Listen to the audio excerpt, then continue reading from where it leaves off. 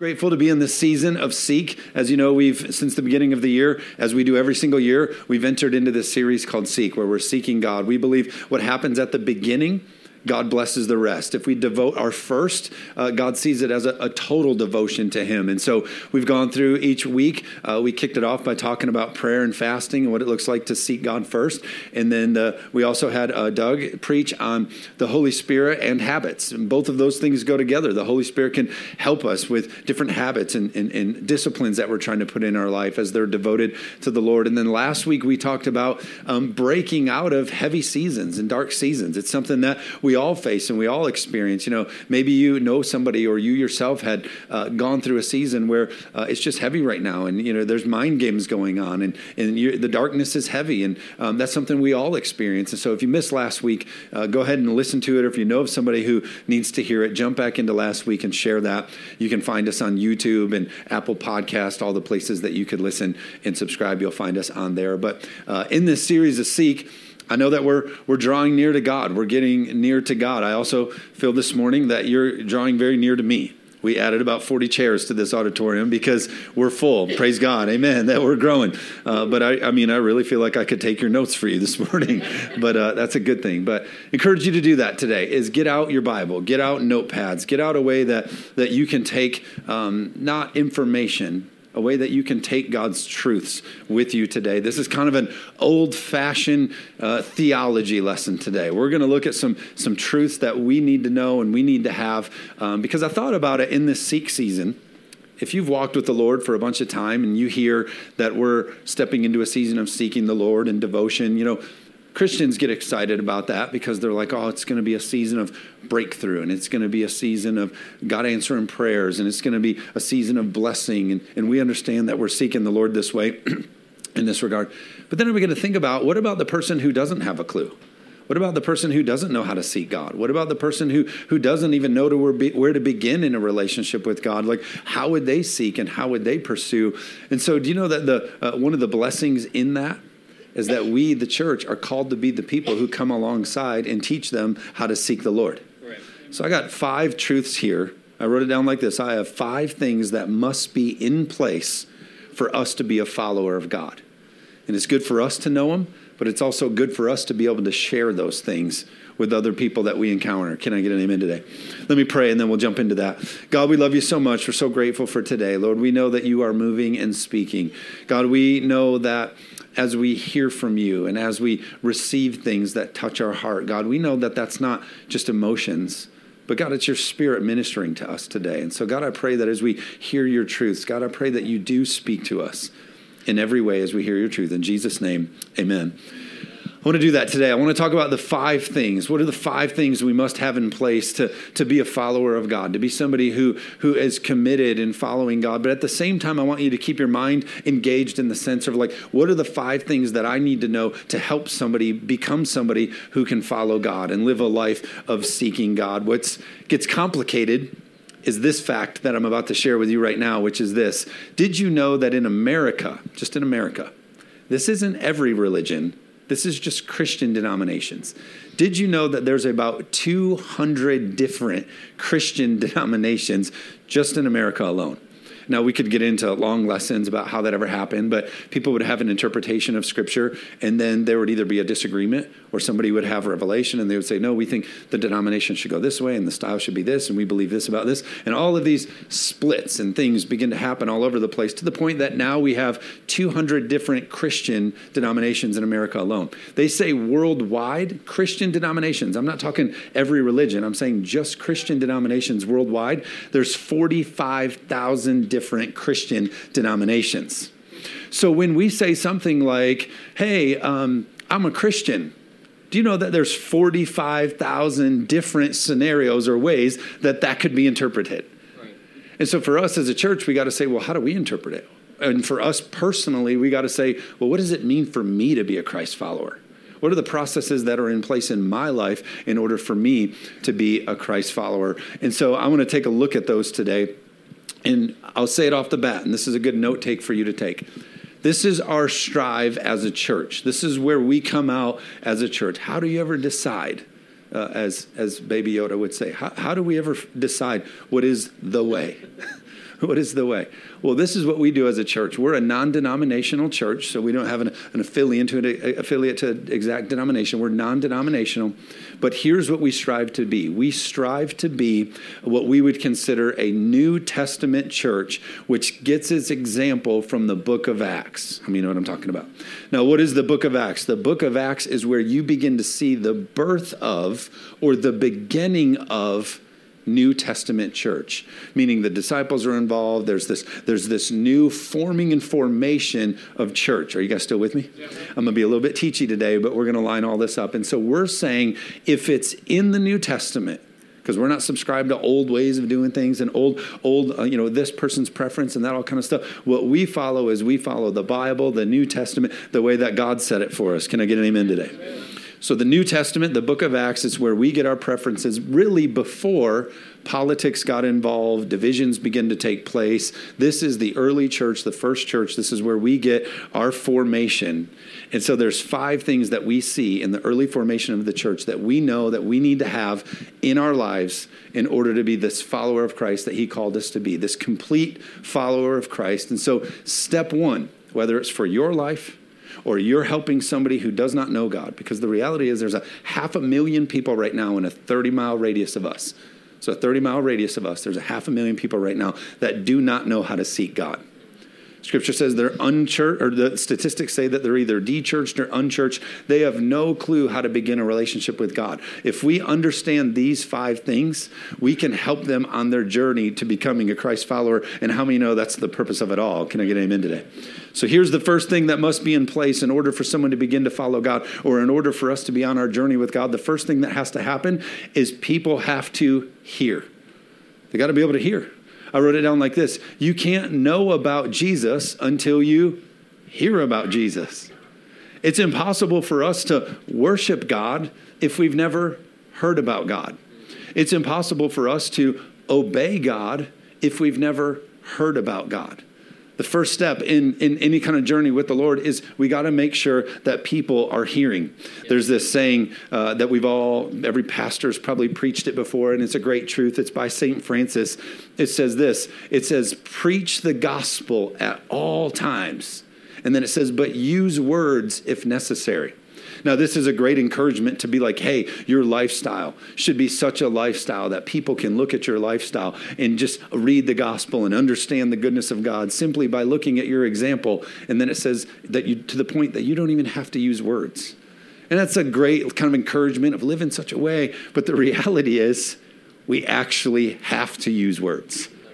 For people to hear, we got to be a people who know how to share and speak. And people got to hear. To share your faith requires speaking and being able to share. And so while it's a great example of, hey, preach Jesus and use words if necessary, the reality is words are necessary. I thought about to pray for somebody. If God's called us in this lifestyle of seeking and pursuing and helping and being there for others, to pray for somebody, it requires us to use words. The first step in all of this is people have got to be able to hear. Romans chapter 10, verse 14 says it this way. How then can they call on the name of the one they have not believed in? And how then can they believe in the one whom they have not heard? This hearing is a big part of this process. How can they hear without someone preaching to them? A big part of how we seek God is also how we seek to share our faith and share the gospel and share the good news of God to other people. Yeah. Verse 17 says this, consequently, faith comes by hearing the message, and the message is heard through the word about Christ. Like if we're going to get anywhere, if we're going to get this thing off the ground at all, we need to be a people that, one, have the ability to share and to witness. And again, I know I'm being repetitive, but we've got to make sure people hear. Why do you think one of the number one attacks of the enemy right now is the enemy is trying to silence the voice of Christians on every platform? Because he's eliminating step 1. He says, hey, if I can knock step 1 down and there is no mention of God on TV, there is no mention of God. If we can take them out of schools, if we can take them off music, it's amazing how suppressed. You go online and you try to look at music. I always look through new music and I get all these other suggestions of all this other trash on Apple Music. And at the very bottom of it all is, oh, there's your worshiping Christian music, although their data and their listening is just as high as all the other ones. There's just this attack on the ability for people to hear. I mean, you know what I'm talking about. Yeah. The good news could I let you in on a secret? The good news is the more the enemy tries to suppress, the more we grow. The enemy's been trying to suppress for a long time. He keeps making the same mistake because the more he pushes down, the more. Are you with me today? So we have to hear. Revelation chapter 1 says this: blessed is the one who reads aloud the words of prophecy, this prophecy, and blessed are those who hear it and take to heart what is written in it, because the time is near. This passage ties my next point together, but it says this: blessed are those who hear. We've got to be a people who hear. First step in building this life of being a Christ follower and helping other people is we get people in a position to be able to hear. But then the next point is this: we have to go from hearing to my next point, which is point number 2, is believing.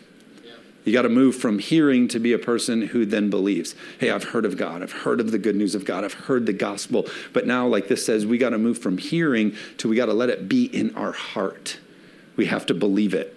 It's interesting. You can't commit to your life to somebody you don't believe in. Right. Oh, I come today, Lord, and I commit my life to you. I don't believe in you. I don't believe there is a God, but I'm committing. It wouldn't make any sense. I mean, know that you can't take your sin to somebody that you don't believe in. I need forgiveness of this sin. This baggage is just too heavy. Although I don't believe in God, I'm taking it. It wouldn't make any sense. We need to have a belief. You wouldn't want to spend eternity with somebody that you don't believe in. But yet the gospel is all wrapped up in eternity being transitioned to eternity with God. It's somebody that we have to believe in. Mark chapter 16, verse 16, it says this: whoever believes and is baptized will be saved, but whoever does not believe will be condemned. John chapter 5, verse 24. Very truly, I tell you, whoever hears my word and believes him who sent me has eternal life and will not be judged, but has crossed over from death to life. Hearing and believing becomes this new pattern that you see in the New Testament in the early churches. Hey, we want you to hear. That's how you know. That's how you find out, is we got to be speaking and sharing and proclaiming. That's how we hear. But then the next thing is it needs to move into a place of believing, because hearing and believing is the thing that now gets us to the next step. John 6:29 says this: Jesus answered, the work of God is this, to believe in the one who was sent. Now, this is where I'm going to say something a little bit controversial, and it's this: belief is really important. Like, hearing is great, and believing is really, really important. As a matter of fact, belief is actually essential. You have to believe. We saw that. But let me say it to you this way: belief is essential, but is it enough? And my answer is no. Hearing and believing are both vitally important, but is it enough? And my answer is no. The reality is this: they say 80 to 85% of Americans believe in God. You go to the grocery store right now, or you walk around a restaurant, and you say, hey, do you believe in God? And they say, yeah, I believe in God. Do you believe in God? Yeah, I believe in God. And most people would say, according to statistics, like, I believe there's a God, and I believe that there's a God. But then when you begin to refine their belief, you say, okay, so you believe in God. So then you believe that God, who's the creator of heaven and earth, sent a perfect son to earth who took on flesh and blood, and his name was Jesus Christ, and he dwelt among us, and he died on the cross for the forgiveness of your sins so that you might spend eternity in heaven. You believe that too. And then the number jumps below 50%. I don't know if I can believe that. A man who came and lived a perfect life. And so the belief actually isn't there. Think about it this way. This is why I'm being extreme in this. James, the brother of Jesus, said it this way in James 2:19. He said, you believe that there is one God, even he says, good. You believe that there's one God. He says, good. He said, but even the demons believe that and shudder. Yeah. Something beyond hearing and just believing in God, something needs to take place in us. There needs to be a conversion of, this has got to get in my heart to such a way that not only have I heard it, not only do I believe in it, but then it becomes something that convicts me and changes me, and then leads us into the third step that we have to have in our life, which is this word repentance. I've heard it. I believe in it. Now listen, when I say you believe it, you don't have to fully understand it all. Believe and understand are two different things. I don't understand everything about the Bible. How many in this room would agree with me? Right. I don't understand everything. But what you have to do is you have to say, God, I believe this is all truth. And though I don't understand it, you know what I'm talking about. Yeah. So you hear, you believe, and then you allow repentance to come into your life. Now, repentance is a church word. If you haven't been around the church very much, repentance means to turn away or to do a 180. Repentance and forgiveness are different. We can go to the Lord and ask for forgiveness countless times. You could be stuck in a sin. You could be stuck in a thing, and continually, every single day, you're stuck in this place of sin, and you feel bad about it. You've made this decision, and you truly feel bad about it. And you say, God, forgive me of this stuff. And he forgives you of your sin, but you stay in that same place. And then you sin again, and you don't get the help to get out of it, and you stay in that place of sin. Repentance works like this. God, I have come to the place that I am so sick of this, that I want your forgiveness, and I repent, and now I'm 180ing, I'm turning away, I'm getting from that place. That's repentance. James, the scripture goes on to say it this way. Acts 3:19 says, repent then, turn to God, so that your sins will be wiped out, that times of refreshing may come from the Lord. You know, we've made repentance a bad thing in church. We've made it a shameful, harsh thing. We'll come in and we'll say things like this. You, Turner, you know, the old turn or burn. Turn or burn. The devil's going to get you. You need to repent. But the promise of the scripture is actually this. Hey, if you're a person who's walking in repentance, the scripture says that God's promises, that's actually a time of refreshing for you. Yeah, that's right. Hey, I don't want to live like this anymore. I don't want to be stuck in this cycle anymore. I'm going to repent of this and I'm going to turn. And the scripture promises that you'll find yourself in refreshing. Amen. It's a beautiful part of this 5-step thing. It's like we hear and we believe and then we repent, because that repenting brings refreshness in our life. Can I get an amen today? Acts chapter 26, verse 20 talks more about it. It says this, first to those in Damascus, then to those in Jerusalem, and all of Judea, and then to the Gentiles, I preached that they should repent and turn to God and demonstrate their repentance by their deeds. What is he trying to say here? True repentance should show itself. So, hey, I've repented and I've moved from this thing. And now because of the fruit of that, you can see in my deeds that I'm no longer that. Can I get an amen today? Amen. And then after repentance becomes another big part of our journey. And it's my point number 4. We need to be a people of confession. To be a follower of God, this is a practice, this is a habit, this is an act of worship that we see all throughout the New Testament, which is confession. Now, you may come from maybe a traditional style church or maybe even a Catholic church background, and you might associate confession with going into a booth and saying things to somebody, confessing things to somebody. That's not exactly the intention of what the New Testament church meant. To confess is to declare. I want you to hear this because you're going to see it in Scripture here. It's to declare. Now, when we confess, it's to declare. Maybe it's in a sinner's prayer. Maybe it's just in your own heartfelt to the Lord declaration. It's to declare things like this. God, I am confessing, or I am declaring that I can't do this on my own anymore. Like, one of the patterns of following God is being somebody who can declare, I need you, Jesus. It's my confession today that I need you, Jesus. You might say, this is my confession today, is my declaration today that, God, I need your help, or God, I've sinned. It is this confession that we walk in, that we have with God. It's not so much going before a person and confessing, these are the things I've done. It's saying, God, no, I'm declaring in my life, this is how I need you. Matthew chapter 10, verse 32 says this, whoever acknowledges me before others, I will also acknowledge before my Father in heaven. Speaking of declaring, whatever you declare in front of others, whatever you're open and out there about. And then it says this, but whoever disowns me before others, I will disown before my Father in heaven. Romans 10:9, where we would get our sinner's prayer or our salvation prayer model, comes from Romans 10, verse 9. It says this, if you declare with your mouth, that's the same thing, confess. If we declare, if we confess with our mouth, Jesus is Lord, and believe in our heart that God raised him from the dead, there's the believing. So we got confessing, we got believing. We've also heard. It says you will be saved, for it is with your heart that you believe and are justified, and is with your mouth you profess your faith and are saved. Your faith, again, is believing and declaring. It's all put in this. Why? Because this step process, these 5 things, are all a part of our journey of salvation. Is this okay? Is this making sense for you guys today? I know I'm kind of machine gun today. But let me say it to you this way. As much as sometimes we've maybe erred on the side of confession being a booth to a person, non-denominational churches have also erred in this way of turning confession into just a repeat after me experience. You might have gone into a service and somebody gets up and the pastor says, hey, confess this after me. Say this after me. Now, we actually say that in the part of our sinner prayer and when we lead somebody in salvation, but many denominations and charismatic expressions have minimized salvation to just the confession piece. It's not hearing, it's not believing, it's not repenting. They just say confession. All we got to get them to do is just do a confession. Can we get them to just repeat these words after me? And they cut out all the other parts, and it's a disservice. We can't major on just that part and skip the other part. How many know what I'm talking about? Confession, again, it's coming before the Lord and saying, hey, I've heard and I've believed and I've repented, and now I'm confessing my need for you and my belief in you. Am I making sense today? Yeah. And that's how we lead in our life, and that's how we lead other people, is because in that confession is power.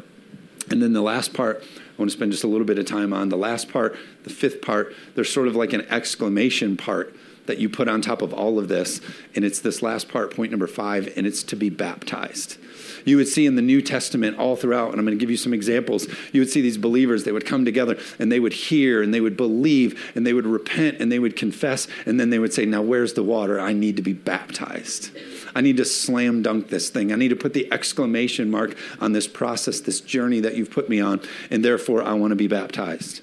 The New Testament, of course, was written in Greek. And so the Greek word for baptism is baptizo, which means to immerse, to plunge, or to submerge. So it's this really like, hey, I'm going to be a person who says, I've heard, I've believed, I've repented, I've confessed, and now I'm ready to identify with the death, burial, and resurrection of my Lord Jesus Christ. So what baptism is, it's this submersion, it's this understanding. Every New Testament church believer, every single time they went through the first 4 steps, they then said, bring me to the water. Where's the place that I can be baptized? I wrote it down like this. Baptism is the response of the culmination of those 4 other things. Hearing, believing, confessing, repenting, and then saying, hey, I need to be baptized. We actually see this sort of in the Super Bowl of preaching. Peter, of course, Jesus, one of his best friends, if not his best friend, they say that he's preaching on Pentecost. Pentecost being an event that we still celebrate today because it was such a Super Bowl of this ministry time. And so Pentecost is happening. There's signs and wonders breaking out everywhere. People are being led by the Holy Spirit to speak in other languages. It's this mighty outpouring that's happening. It's also happening in Jerusalem. So it's sort of on the biggest stage, if you will. It's in New York, and Peter's preaching, maybe second to the Sermon on the Mount. It's one of the most famous times of preaching and a message going forward. And so all of this great stuff is happening. In the scripture, I don't know how he ended his sermon, but it sounds pretty abrupt. I don't know if Peter actually did like a mic drop. He did like, Peter out, Seacrest out, and it was over. But we're going to read it here in a minute. The scripture says that they come up to him after this big, mighty moment on this grand stage, and they come up to him and they're like, hey, what do we do next? God comes and says, hey, now what do we do? And the passage doesn't say, okay, you've heard all this, you've been inspired, God's moved in a mighty way. What you need to do is go get yourself a New King James Bible and get your name printed in the lower corner. That's your next step. It doesn't say, what you need to do next is go on your social media and reshare this and preach from there and do all this. It doesn't get into any of that. We see in Acts chapter 2, verse 38, Peter replied, repent and be baptized, he says, every one of you, in the name of Jesus Christ for the forgiveness of your sins, and then you will receive the gift of the Holy Spirit. The story goes on to say that over 3,000 people were baptized in that moment. Now think about this, the Super Bowl of it all. Think about all the fanfare and hype around all of this message and all the things happening. It wouldn't have been simple for 3,000 people to be baptized. Of all of the things that Peter could have answered in, if baptism wasn't a huge part of our walk with the Lord, then why would he have said baptize?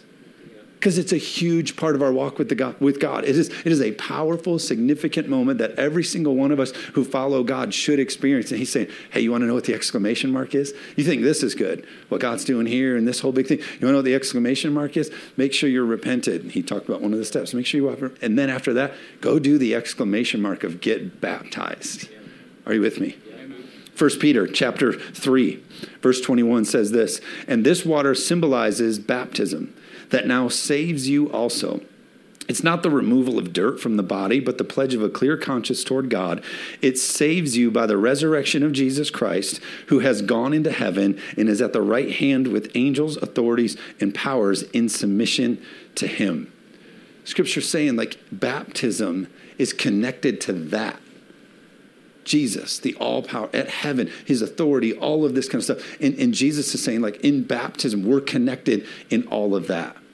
You might say, oh, Pastor Josh, like, I've been following Jesus my whole life. Like, my whole life I've been following Jesus. I've never been baptized. Like, baptized, does it really matter? Does it really matter right now? I've been following him my whole life. Here's what I would say back to you is if Jesus did it, how much more so should we do it? Let me show you how Jesus did it. I'll close with this. Matthew chapter 3, verse 13.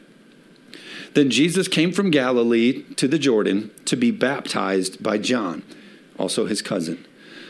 But John tried to deter him, saying, I need to be baptized by you, and then you come to me, and then you do me, like you come to me. And so he's saying, hold on a second, Jesus. Like, Jesus, why would I baptize you? You're God. He understood, like, why would I baptize God? This is crazy. Why would I baptize God? And listen to what Jesus said in verse 15. Jesus replied, let it be so now. It is proper for us to do this to fulfill all righteousness. Then the scripture says, then John consented. Jesus said, listen, it is proper to fulfill all righteousness that I be baptized. So you hear, you believe, and we have repentance, and then we have confession. And to fulfill all righteousness, Jesus is like, get baptized. Get baptized. It's a big part of the story to fulfill all righteousness. And then verse 16. As soon as Jesus was baptized, he went up out of the water. In that moment, heaven was open, and he saw the Spirit of God descending like a dove, and a voice from heaven said, this is my Son whom I love, and I'm well pleased. Think about this. Something powerful happens when we come up out of the water. It pleases God the Father. It's the same thing in our lives when we follow the example of Jesus and we are baptized and we go under that water and we come up in new life. Do you know that heaven goes, yeah, that right there, that pleases me. That is something that pleases me. You might have the question of like, well, maybe for you were a baby, you were sprinkled as a child, or maybe you had an infant baptism or something like that. And I'm not here to throw stones at any other style. I think the Lord sees the heart of all that kind of stuff. But when you begin to look at the New Testament church, you don't ever see an example of somebody choosing on behalf of somebody else's baptism. It was always an individual choice. Nobody did it for anybody else. We also see Jesus' example. His parents brought him to the temple at a young age for dedication. At a young age, he was dedicated, but then later in life, he was water baptized. I mean, you know what I'm talking. And again, I'm not trying to throw any kind of shade. I'm just saying as a church, we look at the book of Acts. So my question for you would be, where are you on it? Did somebody make a decision for you at another time in life? And now you're at a crossroad where you say, God, I've lived out all these other things with conscious of my own decision. I've heard, I've believed, I've repented, I've confessed, but now I want to, in my own decision, be baptized. We would love that honor to do that in your life. Next week is Baptism Sunday, and you have time to get signed up for that. You have time to get prepared. We don't call anybody out. You don't have to come up with a message or say a speech or anything like that. It's your way of, before your church family and friends, it's your way of making an outward expression of that inward change that God has done in your life. And I encourage you to do it. If Jesus himself said, hey, to fulfill all righteousness, this is important. Romans 6:3, I'll paraphrase, but it says this just for time's sake. It says, do you know when you're baptized into the death of Jesus? But then the scripture says this, but when you come up raised up out of that water, you're also raised up in the same new life that raised up Jesus from the dead. That's what the power of baptism is. Here's what's also amazing. Jesus, and I'm done in 1 minute, Jesus says this. He's leaving the final message to his disciples.